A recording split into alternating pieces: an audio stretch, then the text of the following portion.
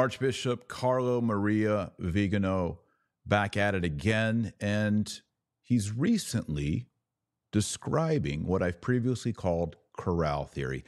The idea is that Pope Francis wouldn't just create an explicit schism in the church, but that he would push one, that he would incite one by pushing people further and further away by more and more regulations and restrictions on the traditional Latin Mass. The idea, according to Archbishop Viganò, is it would push people more in the direction of the SSPX, the Society of St. Pius X.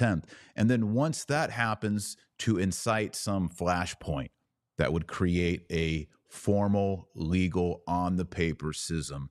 And at that point, he could say, well, we're just going to deal with you traditionalists the same way we deal with the Greek Orthodox or the Russian Orthodox. We kind of grant your validity, but we no longer see you as part of us. And we're going to look at some pretty hard-hitting quotes today by Archbishop Carlo Maria Viganò. Just as a reminder for those of you who have forgotten or those of you that are new, Archbishop Viganò, back in the Summer of Shame, 2018, released an 11-page expose detailing how ex-Cardinal McCarrick, he's now ex-Cardinal, back then he was Cardinal McCarrick, was involved in child abuse and that there was cover-up and shenanigans, not just in the United States, but all the way to the Vatican, and even pointed the finger at Pope Francis himself. Since then, he's continued to issue a number of documents and commentaries on what's going on, not only in the church, but also in the world. And one of the themes of his perspective is deep church, deep state. All right, so there's what's perceived as the Catholic Church, perceived as, you could say, the United States. And then behind the scenes, in the structures of power, are those who are compromising or undermining that which we hold to be good, true, and beautiful. I want to lead off with one of these quotes from Archbishop Viganò. This one right here is pretty hard-hitting. He says, the Bergoglian hierarchy, that is the hierarchy of Francis, the Bergoglian hierarchy will be able to exercise full control over the clergy and people, certain of the obedience of those who remain in this sect, which will only have the name of Catholic, and perhaps not even that anymore, will totally eclipse the bride of the Lamb, and the paradox of the traitorous and corrupt hierarchy that abuses Christ's authority to destroy his church, end quote. Now, this eclipse of the church is something that I cover extensively in my book, Infiltration. If you haven't read it, please get a copy. You can get signed copies at patreon.com/Dr. Taylor Marshall. That idea comes from Our Lady of La Salette, a private revelation of the Virgin Mary in the 1800s, which talks about the eclipse of the church. And the idea of an eclipse is not that the sun disappears, but that the sun is obscured. The light of the sun is blocked. And this is the image found in Our Lady of La Salette, that the church, the bride of Christ, will be obscured at some point in the future, perhaps even happening now, so that it's hard to discern the light of the sun. The sun is still there. The church is still there. We believe in one holy Catholic and apostolic church. The church can never go away. But the truth of the gospel message proclaimed by the Catholic Church since the death and resurrection of Jesus Christ, that will be obscured. And Our Lady of La Salette goes one further and says, Rome will lose the faith and become the seat of the Antichrist. So in this quote, Archbishop Viganò says, the Bergoglian hierarchy, which he identifies with those who adhere to Pope Francis in Rome, that this sect will only have the name of Catholics, and perhaps not even that anymore. It will totally eclipse the bride of the Lamb. And the paradox of a traitorous and corrupt hierarchy that abuses Christ's authority to destroy the church. The idea here also, you've heard Archbishop Athanasius Schneider talk about it, is the passion of the church. So the passion of the church is the idea that Christ, towards the end of his ministry, he came into Jerusalem, hailed, Hosanna in the highest. And by the end of that week, they were yelling, crucify him, and then he hung nearly naked on the wood of the cross and died and was put into a tomb, similar to the idea of the eclipse. Christ is there, he died, and now there's a stone rolled in front of him. Where is he? The confusion was so great that even the apostles fled. Only John the apostle stayed at the foot of the cross. Even then, it says, when Christ was about to appear to them, the apostles were hiding in the upper room, it says, for fear of the Jews. This idea that at the end of the ministry of Christ, this passion happened, leading to his death and burial, that at the same time in the church, which is the bride of Christ, she will mirror what happened to her bridegroom, to Christ, that she will be tortured, she will be whipped, she will be mocked, she will carry the heavy burden of the cross, she'll be lifted up and exposed to the entire world, died and seemingly extinguished, hidden away, and yet resurrection will come. So this idea of death and burial, this idea of eclipse, is what Archbishop Viganò is talking about. Now, here's another quote from Archbishop Viganò. The progressive restrictions on the celebration of the ancient liturgy serve to confine conservatives to hunting reserves in order to then channel them towards the Society of St. Pius X. As soon as the Synod leads the doctrinal, moral, and disciplinary changes that are in the pipeline to their tragic consequences, causing an exodus of Catholics into what, after the suppression or normalization of the Ecclesia Dei Institutes, will become the monopolist of tradition. This, again, is this idea of corralling the faithful. Now, he refers there to the Ecclesia Dei communities. What does he mean by the Ecclesia Dei communities? He's referring to the Fraternity of St. Peter, the Institute of Christ the King, the Institute of the Good Shepherd, and other groups that under Pope John Paul II and Pope Ben XVI had this not just toleration, but this official status in the church, culminating in Summorum Pontificum with Pope Benedict XVI. Pope Benedict XVI not only recognized these groups, but he said everyone, every Catholic priest can say the traditional Latin Mass without permission, a universal grant and universal indult. That has all been taken away by Pope Francis. Traditionis Custodes completely did away, overturned that decree of Pope Benedict XVI. And that's why here, Archbishop Viganò is referring to the progressive restrictions on the celebration of the ancient liturgy. It's confining conservatives to hunting reserves, or we might say, I use the word corral, pushing them further and further away. And if you read this interview, I'll read some more quotes here in a little bit.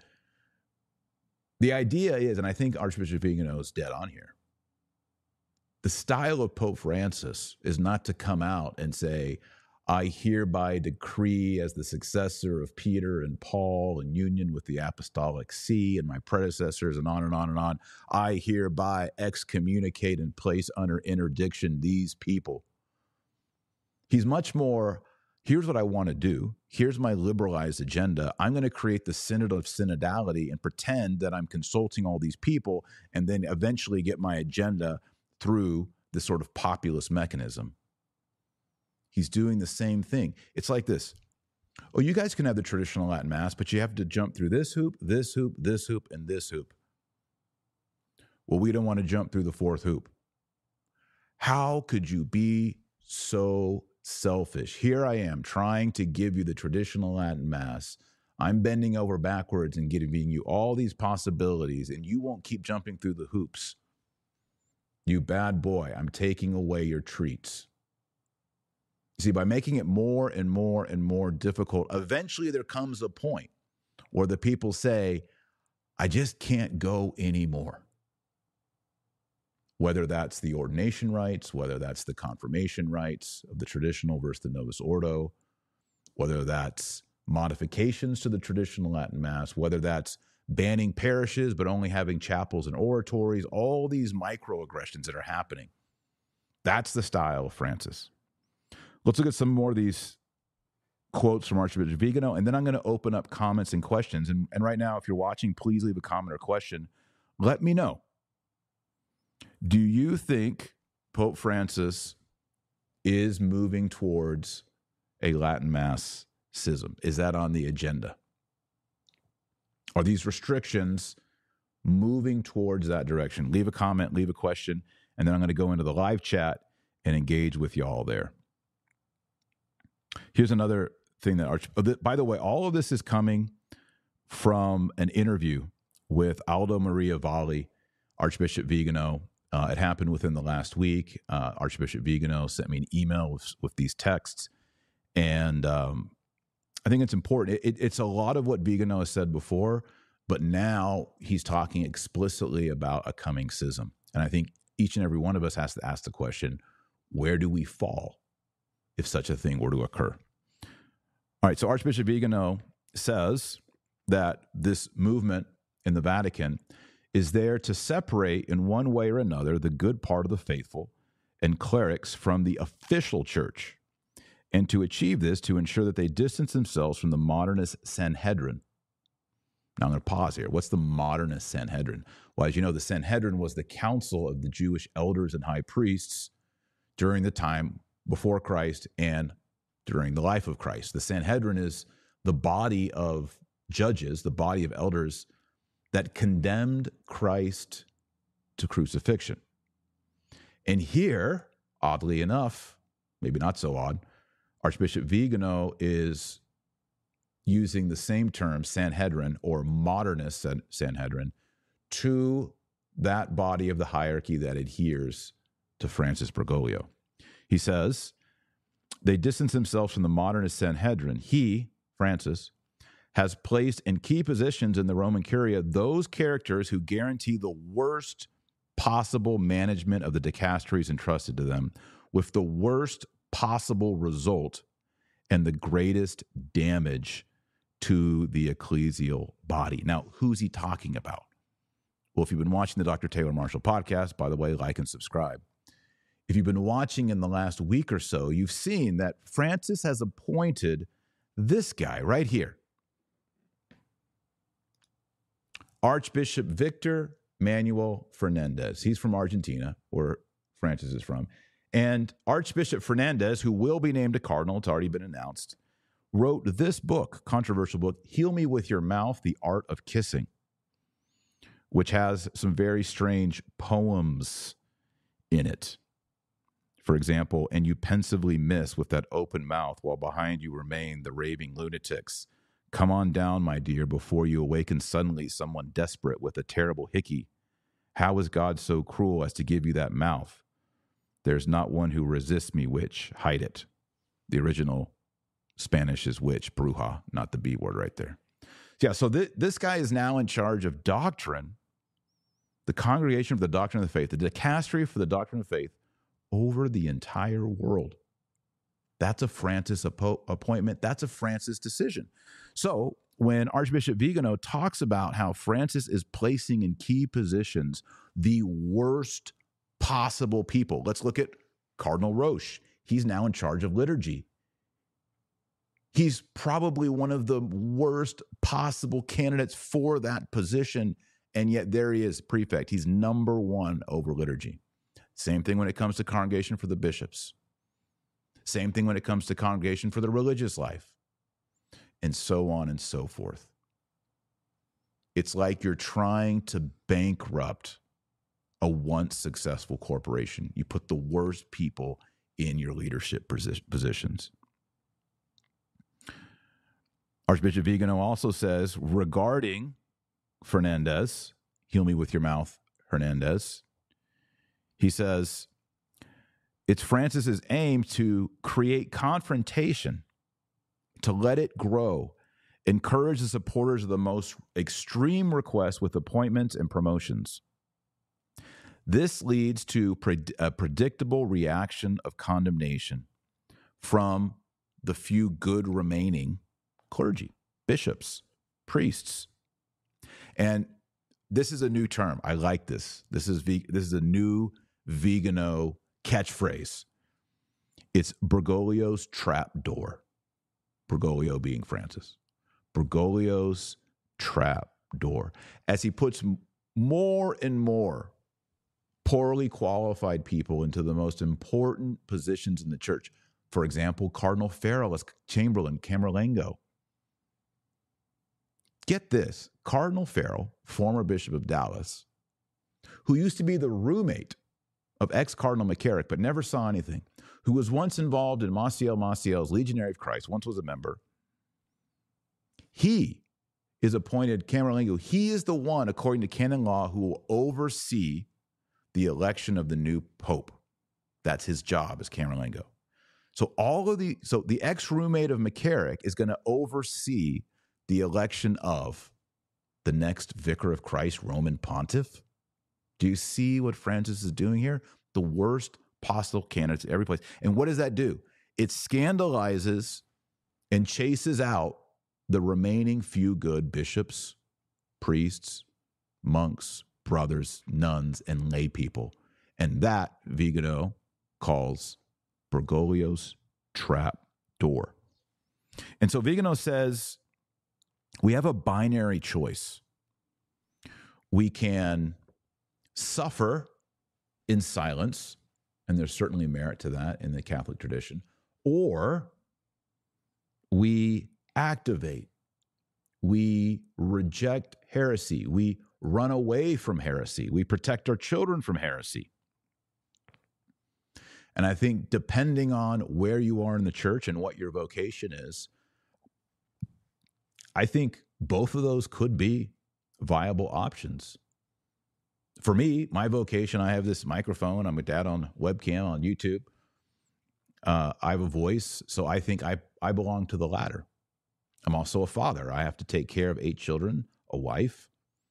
I have to provide, through the assistance with the church, sacraments for my children, baptism, confirmation, Eucharist, God willing, matrimony, holy orders, unction, if we become sick and die.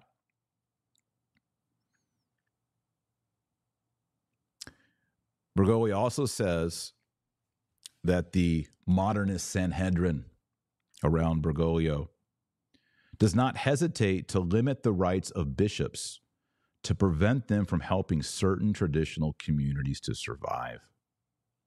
And it significantly extends the rights of other bishops beyond the law by sanitating the irregularities and abuses of its own lackeys whenever it serves to suppress and persecute such communities. Classic example is Bishop Strickland in Tyler, Texas, is under apostolic visitation. Or you look at a Father Frank Pavone, a Father Altman. And then you look at, I can't remember his name now, who was the priest working at the USCCB who was busted using a gay hookup app, and he's now a pastor in good standing. Or you look at Father Rupnik, who I call Father Rapnik, who was raping nuns, molesting nuns, having group orgies, using sacramental blessed items in such orgies. And he's in trouble, but he's not in as much trouble as some of these other people, and he's doing way worse stuff. Why? Because he's a liberal, modernist, Jesuit. He's a friend of Francis. It's a double standard. We've all seen it. It's a double standard. Whatever you think about doctrine and dogma and moral theology of Francis, you can definitely discern there's a double standard. Right now, my friends, in Germany, bishops and priests are doing the blessings of unnatural unions. It's happening right now, probably last weekend in places. None of those guys are disciplined. None of those bishops are under investigation. None of them. But Bishop Strickland in Little Tyler, Texas, is under apostolic visitation because he is stalwart in his preaching. Who was the only bishop who showed up in Los Angeles when you have the Sisters of Perpetual Indulgence mocking the crucifix and mocking the religious life of religious sisters? Strickland was alone. And his reward, investigation. Remember, keep praying for Bishop Strickland, by the way. So this is the observation. This is the, I don't want to say prophecy, but this is the projection of Archbishop Viganò, and I 100% agree with him. And I want to hear from you. We're streaming on YouTube. We're streaming on Twitter. We're streaming on Facebook. First off, welcome to the Dr. Taylor Marshall podcast. Make sure you like the video. Thumbs up. How many thumbs up we got? 351 thumbs up, but there's 1,451 of you watching. We got to hit some thumbs up. Share it, like it. Let's go into the comments. Let's go into the questions. I want to hear from y'all. All right. And make sure if you're asking a question, you use the question mark because there's a lot of you in here. And that way I can see your question. And the prompt for all of you today is Viganò correct? And is Francis provoking a schism? Again, I don't think Francis is going to come out dogmatically and pronounce a schism. He's going to provoke a schism. And he's going to say, see, you guys are so bad. I tried to work with you. I tried. Like, well, we want to baptize our children in the old Roman rite and have old Roman confirmations. And you said no. And but we had it before. And he's like, well, I was trying to be nice to you. Why is nothing ever enough for you people? Why'd you go in schism? Why you got to be like that? All right. Here we go. Into your comments and into your questions. Here's Stephanie. She says, Dr. Marshall, if everything gets approved at the Synod, what should us laity people do? Do you think protest would be the right thing to do? Okay, look. Bishops don't care if you go stand outside their cathedral with the sign. They probably just laugh at you. Bad bishops, they're out there. Bad bishops care about two things chiefly: public shame and money. That's the currency of the bad clergy, because that's what motivates criminals, right? Public shame and money at the end of the day. So that's what they'll hear. Now, I think we are so far gone down the road that ultimately we have to create our own communities. We have to vote with our feet, vote with our money. We have to support with our time, our treasure, our talents, everything we have to the real, valid, true, Orthodox Catholic priests. What that looks like in 2023 or what it's going to look like in 2033, we don't really know. But that's what we really have to do. This fire of heresy is burning because the lay people are giving it, in good conscience and in goodwill, giving it oxygen. Take away the oxygen.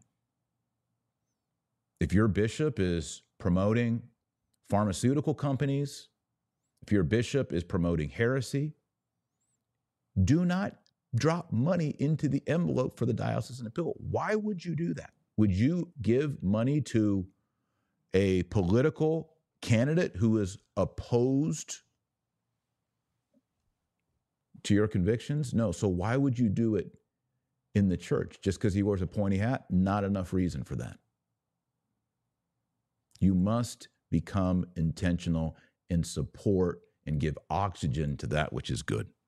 So I don't think protests, I think writing a letter is good. Everybody should write a letter to their bishop and express their concerns. They see those, but it's not enough to change them. That's why I say pray your rosary every day. It's better to have prayer, have people working up in heaven for us. All right, going back into your comments and questions.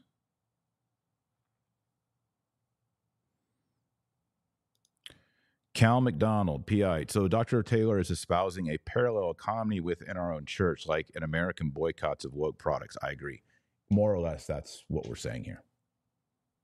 Yeah. Yeah. We must demand. You see, you as a layperson by baptism have a right, this is a Catholic teaching, have a right to receive the sacraments according to a Catholic rite, R-I-T. I'm using right, R-I-G-H-T and R-I-T-E. You have a right to a Catholic rite, two different words for the rite. If you're not getting that, again, I don't think it's a boycott per se, because there's only one true church, but you do support where there is life and grace and orthodoxy and consistency and true pastoral assistance. You do not give oxygen and money to wherever it is heretical. You must flee heresy. You have to cover your ears and not listen to heresy, and cover the ears of your children. You cannot listen to heresy. Jesus Christ, the way, the truth, and the life, instituted the Catholic Church to rightfully administer the seven sacraments and to proclaim the truth. He is the truth. He is the way. He is the life. If they're not doing that, they don't deserve anything from you, because they're not just depriving you of what Christ wants you to have, they're actually taking, it's not like they're just not giving you food, they're actually not giving you food and then trying to give you cancer. Going back into your comments and into your questions, thanks for everybody being here. Welcome to the Dr. Taylor Marshall podcast, everybody from YouTube, Twitter, and Facebook.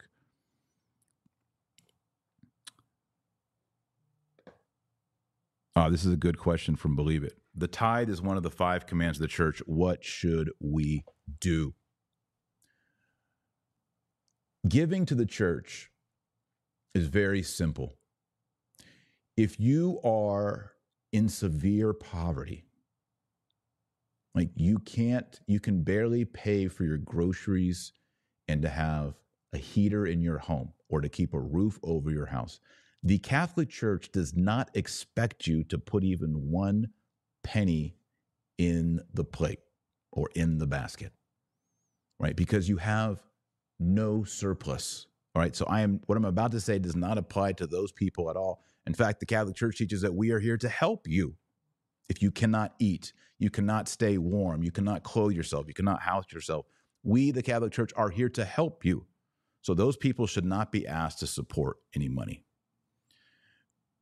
The norm in the Old Testament and the norm in church history is a tithe, 10% of your net income, right? So if you make $100,000, the norm would be to give $10,000 of your net. Does that have to go all one place? Not necessarily. Maybe 2,000 go to the nuns, 1,000 goes to the seminary, and 7,000 goes to your parish, however you cut that up. Now, for a lot of people, they hear that and they say, whoa, that's a lot of money, 10%. So here's what I suggest to people who are intimidated by the 10%. Think of yourself as paying your own way, at least supporting what you consume. All right. So none of y'all out there have any problem, unless you're poor, like what I described before, have any problem going to a movie theater on a Friday or Saturday and spending $15 to watch a movie. None of y'all out there have a problem with that. Right. So if you go to Mass and you're a dad and a wife and you have 8 kids, that's 10 people, you should pay $10 to $15. I'm not talking about admission, all right? This is not, you don't have to pay admission to go to Mass. But look, you're in a building, there's air conditioning, there's lights on. That priest up there saying Mass, he has to eat food and stay somewhere. They got to buy sacramental wine. They got to buy hosts. They got to buy incense, right? There's basic maintenance to keep the sacramental church life going. And if you just want to think of it as bare minimum, you need to just pay for what you are, your spot in the pew, your use of air condition, your use of that priest's time in sacramental ministry. I'm not talking about poor people, right? So that's kind of, I think, the bare minimum on giving. And then you should go, if you can, to the 10%. And then beyond that, you get to the level of benefactor. Benefactor is like, I want to build a church. I want to commission an altar. I want to commission a set of 20 pieces of stained glass, or I'm going to buy all new vestments. Now you're in the benefactor realm where you're going above and beyond, and that's very meritorious if it's done out of charity, not out of pride. So those are the 4 levels. Very poor, you don't give anything. That's right. Admission, just you gotta cover what you're consuming. Just think of it like $10 to $20, right? You're there. A tithe and then benefactor. Now, the question here is, what do we do in a crisis where the people asking for your money are not presenting the Catholic faith or presenting the Catholic liturgy or the Catholic morality? You know, you go into confession and you say things that are sins. They say, that's not a sin. You can keep doing that. That's fine. Don't be so puritanical. They change the words of the holy sacrifice of the Mass, however they want them to be. They are promoting liberal agendas like, you know, BLM or pharmaceutical companies. That's not what they're there to do. For me, in my convictions, they don't get 1 penny, they get 0 pennies. They get nothing. 0. Nothing. And what that means is I have to be creative. I have to do research. I have to be intentional of where I give money. Is this apostolate truly reaching out and saving babies and helping mothers? Yes. Give. Is this monastery truly holding the Catholic faith, an inspiring vocation for young men? Yes. Give money. Does this seminary truly prepare men to believe the faith of the ages as it's been for 20 centuries, or is it a new modernist twist on things? If it's traditional, if it's orthodox, it's right, I'm going to give it. You might say to me, well, I feel like I need to support my local diocesan seminary, but I know they teach some things that are wrong there. For me, that's a no-go. So you as a Catholic, you know, of the precepts of the church, you have to support the pastor of the church. You have to support the church. In our time, you have to be discerning and intentional, and you have to do your research. I don't think there's any merit. I don't think the Father, the Son, and the Holy Ghost look down and you're just writing checks to whatever appeals going on. I honestly think the good Lord gave us a mind, and you got to research and you got to give accordingly, and you got to be generous, but you need to give to the places where it has the biggest impact. Think about it as an investment. That's how Christ talks about it. You get 5 talents, you make 5 talents. You're up now at 10 talents. Where does the money that you have make the biggest impact? A diocesan slush fund? No. Good question. I always kind of don't want to talk about that. And that was a good springboard to discuss it, about giving. Going back into your comments and into your questions. The traditional Thomist says, what are your thoughts about the potential of 2 popes post-Francis pontificate, one conservative, one liberal? Thoughts? I think it's very possible. I think we get into a conclave and there's monkey business with the modernists because they're so inept, or maybe they're just malicious. And then you have maybe other cardinals that say, hey, well, we can't do that. That's not canonical. Or you do a little cum ex apostolatus and you say, that man is a heretic. He can't even be pope, which is the teaching of the church. Cum ex apostolatus. By the way, I'm going to read cum ex on the podcast here. I'm just going to read it. It's going to blow some minds. Cum ex apostolatus states that if a man were a heretic prior to nomination, appointment, or election to any office, that nomination, election, or appointment is invalid. So if a man is a heretic prior to him receiving that office and he receives an office, it is invalid. He is deprived of that office. Heresy deprives someone of that office. Very powerful teaching. That could happen in a conclave. That would lead likely to two popes, a real pope and an anti-pope. Or maybe an anti-pope and an anti-pope. I don't know. Who knows how this could happen? But again, this goes back to the idea of the eclipse. Whatever happens, however dark it gets, the tomb is sealed with the round stone. The church still exists, and you can't leave the church. There's only one true church. Even though everything becomes dark. Going back into your comments. I'm in the live chat right now. I want to hear from y'all. Do you agree with Viganò? Sandra Meyer, I just saw Peter's Pence envelope sent to me, was debating on sending just $1. Now I'm thinking nothing at all. Nothing at all. Why waste $1 on that? I mean, Francis sent Peter Pence money to push people across the Mexican-Texas border, which is a hotbed of human trafficking, sex trafficking, drug trafficking, crime. Yes, we have to be compassionate to immigrants. Yes, we have to help the poor. Yes, we need to be compassionate on our border. But throwing money at an illegal, sinful situation is wrong. And that's what Francis did with Peter Pence money. Look it up. So why would you put $1 to it? Would you give $1 to Joe Biden's presidential campaign? I wouldn't. Not one red cent. That's me. Everybody discern your own conscience. Do your own research. That's me. Lucky Life says she's a new subscriber. Thank you, Lucky Life. Everybody subscribe. Do it. We also need some more likes. We only have 750 out of 1,600. Hit that like button. Let's go. Going back to your comments.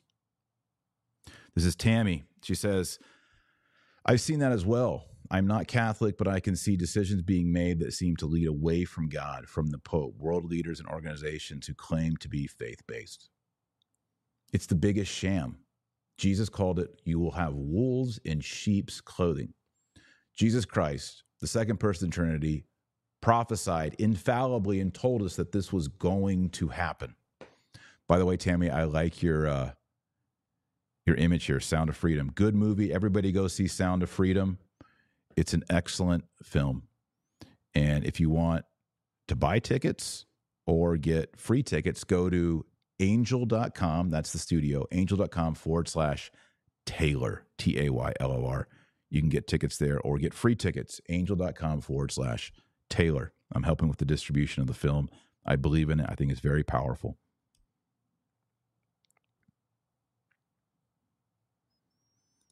Sal says, come on, everyone. You either believe in the word of Christ or you don't. This Pope is not the Pope. Archbishop Viganò is correct. It's clear this so-called Catholic leadership is descending into Satanism. Very strong words here from Sal. This raises the question of what is the point of the papacy? What is the point of the church? Why did Jesus Christ institute the church? We already said that. To preserve his teaching. Not a private pope's teaching, the teaching of Jesus Christ, communicated to the 12 apostles to be preserved over time until his coming again. It's called the deposit of faith. It's like if you took $1 million, deposited in the bank, and you came back 20 years later and you still got the $1 million in there. If you came back and there's 500,000, you'd be upset with the bank. Say, I deposited this much and it's not there. So Jesus deposited the deposit of faith, all the doctrine, all the morality, and when he comes back, it's all supposed to be there. So if you have a pope, a bishop, a priest, a deacon, and he's taking out of that deposit, he's saying, no, that's not, you can have contraception. You can abort if it's in your conscience. You know, you can get divorced and remarry as many times as you want and still come to communion and go to confession. They are stealing out of the deposit. They're reducing the deposit. They are working actively against the reason Jesus instituted the one holy Catholic and Apostolic Church. They must be resisted. Full stop. And that applies, I know people are going to get a little nervous here, that applies to the Pope as well. In fact, it applies to the Pope par excellence. You are Peter, and on this rock I will build my church, and the gates of hell will not prevail against it or against her. Whatever you bind on earth shall be bound in heaven, and whatever you loose on earth shall be loosed in heaven. He is not the king.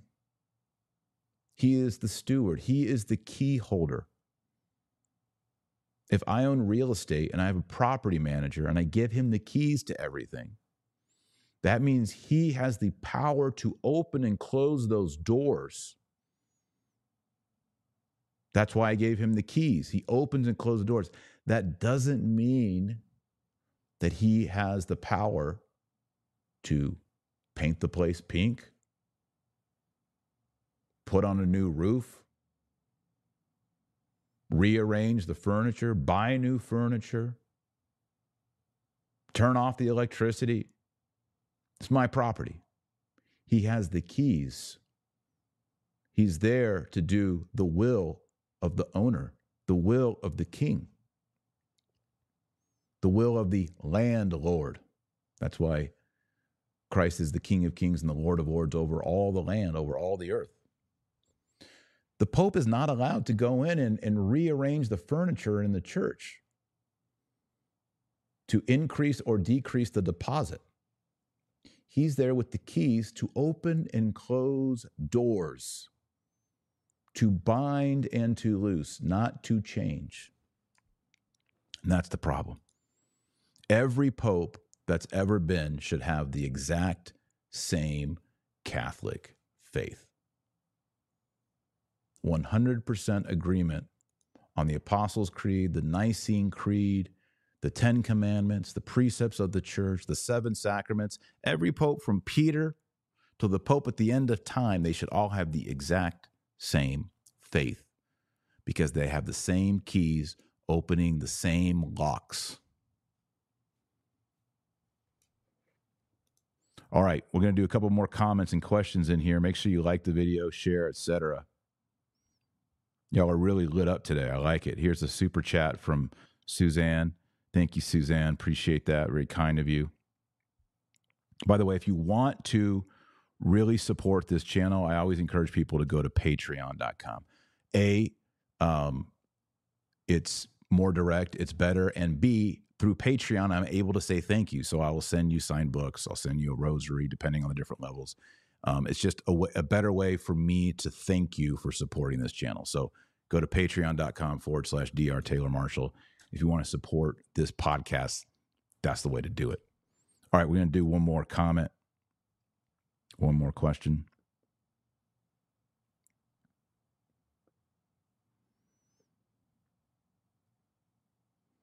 All right, this is an interesting one. Crusader, we can criticize Francis for his selection of cardinals and bishops, but no one dare criticize Christ for his election of one of the 12, Judas. Yeah, so let's talk about this. Christ is God. He 100% knew infallibly that Judas was going to betray him. He had the freedom to say, you know what, I don't want Judas. But listen, the ministry of Jesus Christ was to culminate in his own crucifixion. So he chose this infallibly in his divine wisdom for him to accomplish the divine redemption, the atonement for mankind, to be crucified for sinners. That was part of his divine wisdom in the plan to become the Lamb of God, the sacrifice for all sinners. He was betrayed by one of his own. And that one, we know from him, went to hell. He's the son of perdition.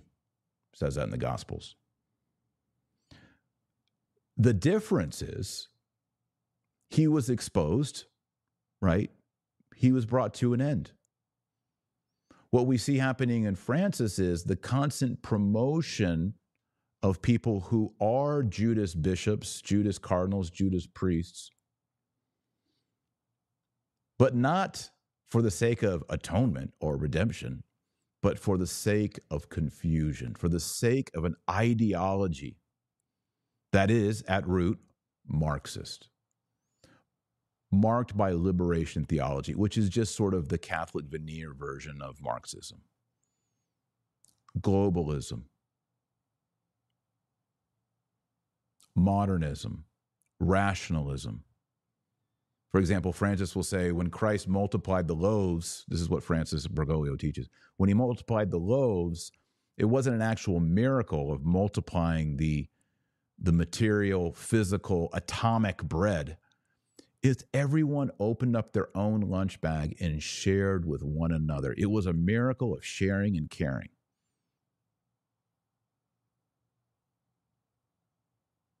This is the kind of false teaching that is propagated, or this, the heal me with your mouth stuff, right?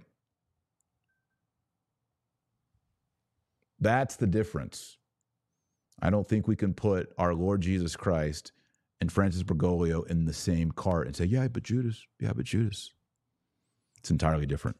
But good comment, good question. All right, everybody, thanks for watching. We're going to pray an Our Father right now for the state of the church. And we're going to pray Hail Mary for Archbishop Viganò. Oremus, nomine Patris et Filii et Spiritus Sancti. Amen. Pater noster, qui est in celis, sanctificetur nomen tuum, adveniat regnum tuum, fiat voluntas tua, sicut in cielo et in terra. Panem nostrum quotidianum da nobis hodie, et dimite nobis debita nostra, sicut et nos dimittimus debitoribus nostris. Et ne nos inducas in tentationem, sed libera nos a malo. Amen. And for Archbishop Viganò, Ave Maria, gratia plena, Dominus tecum, benedicta tu in mulieribus et benedictus fructus ventris tui, Iesus. Sancta Maria, Mater Dei, ora pro nobis peccatoribus, nunc et at hora mortis nostrae. Amen. Nomine Patris et Filii et Spiritus Sancti. Amen. Thanks, everybody, for watching this episode of the Dr. Taylor Marshall Podcast, brought to you by the New St. Thomas Institute. You can take all 10 courses. We have summer enrollment going on right now. I'm teaching online courses on the Latin Mass, philosophy, Thomas Aquinas, Old Testament, New Testament, apologetics, medieval theology, church fathers. It's all there. And during the summer enrollment, you get all 10 courses. Go to nsti.com, and sign up for summer courses. Join thousands of people who are benefiting from it. Great retainment, great value, and you'll become confident in your Catholicism, fluent in your Catholicism. All right, everybody, thanks for watching. And remember, our Lord Jesus Christ is you're the light of the world and the salt of the earth. So go out there and be salty. God bless. Godspeed. Pray for Holy Mother of the Church.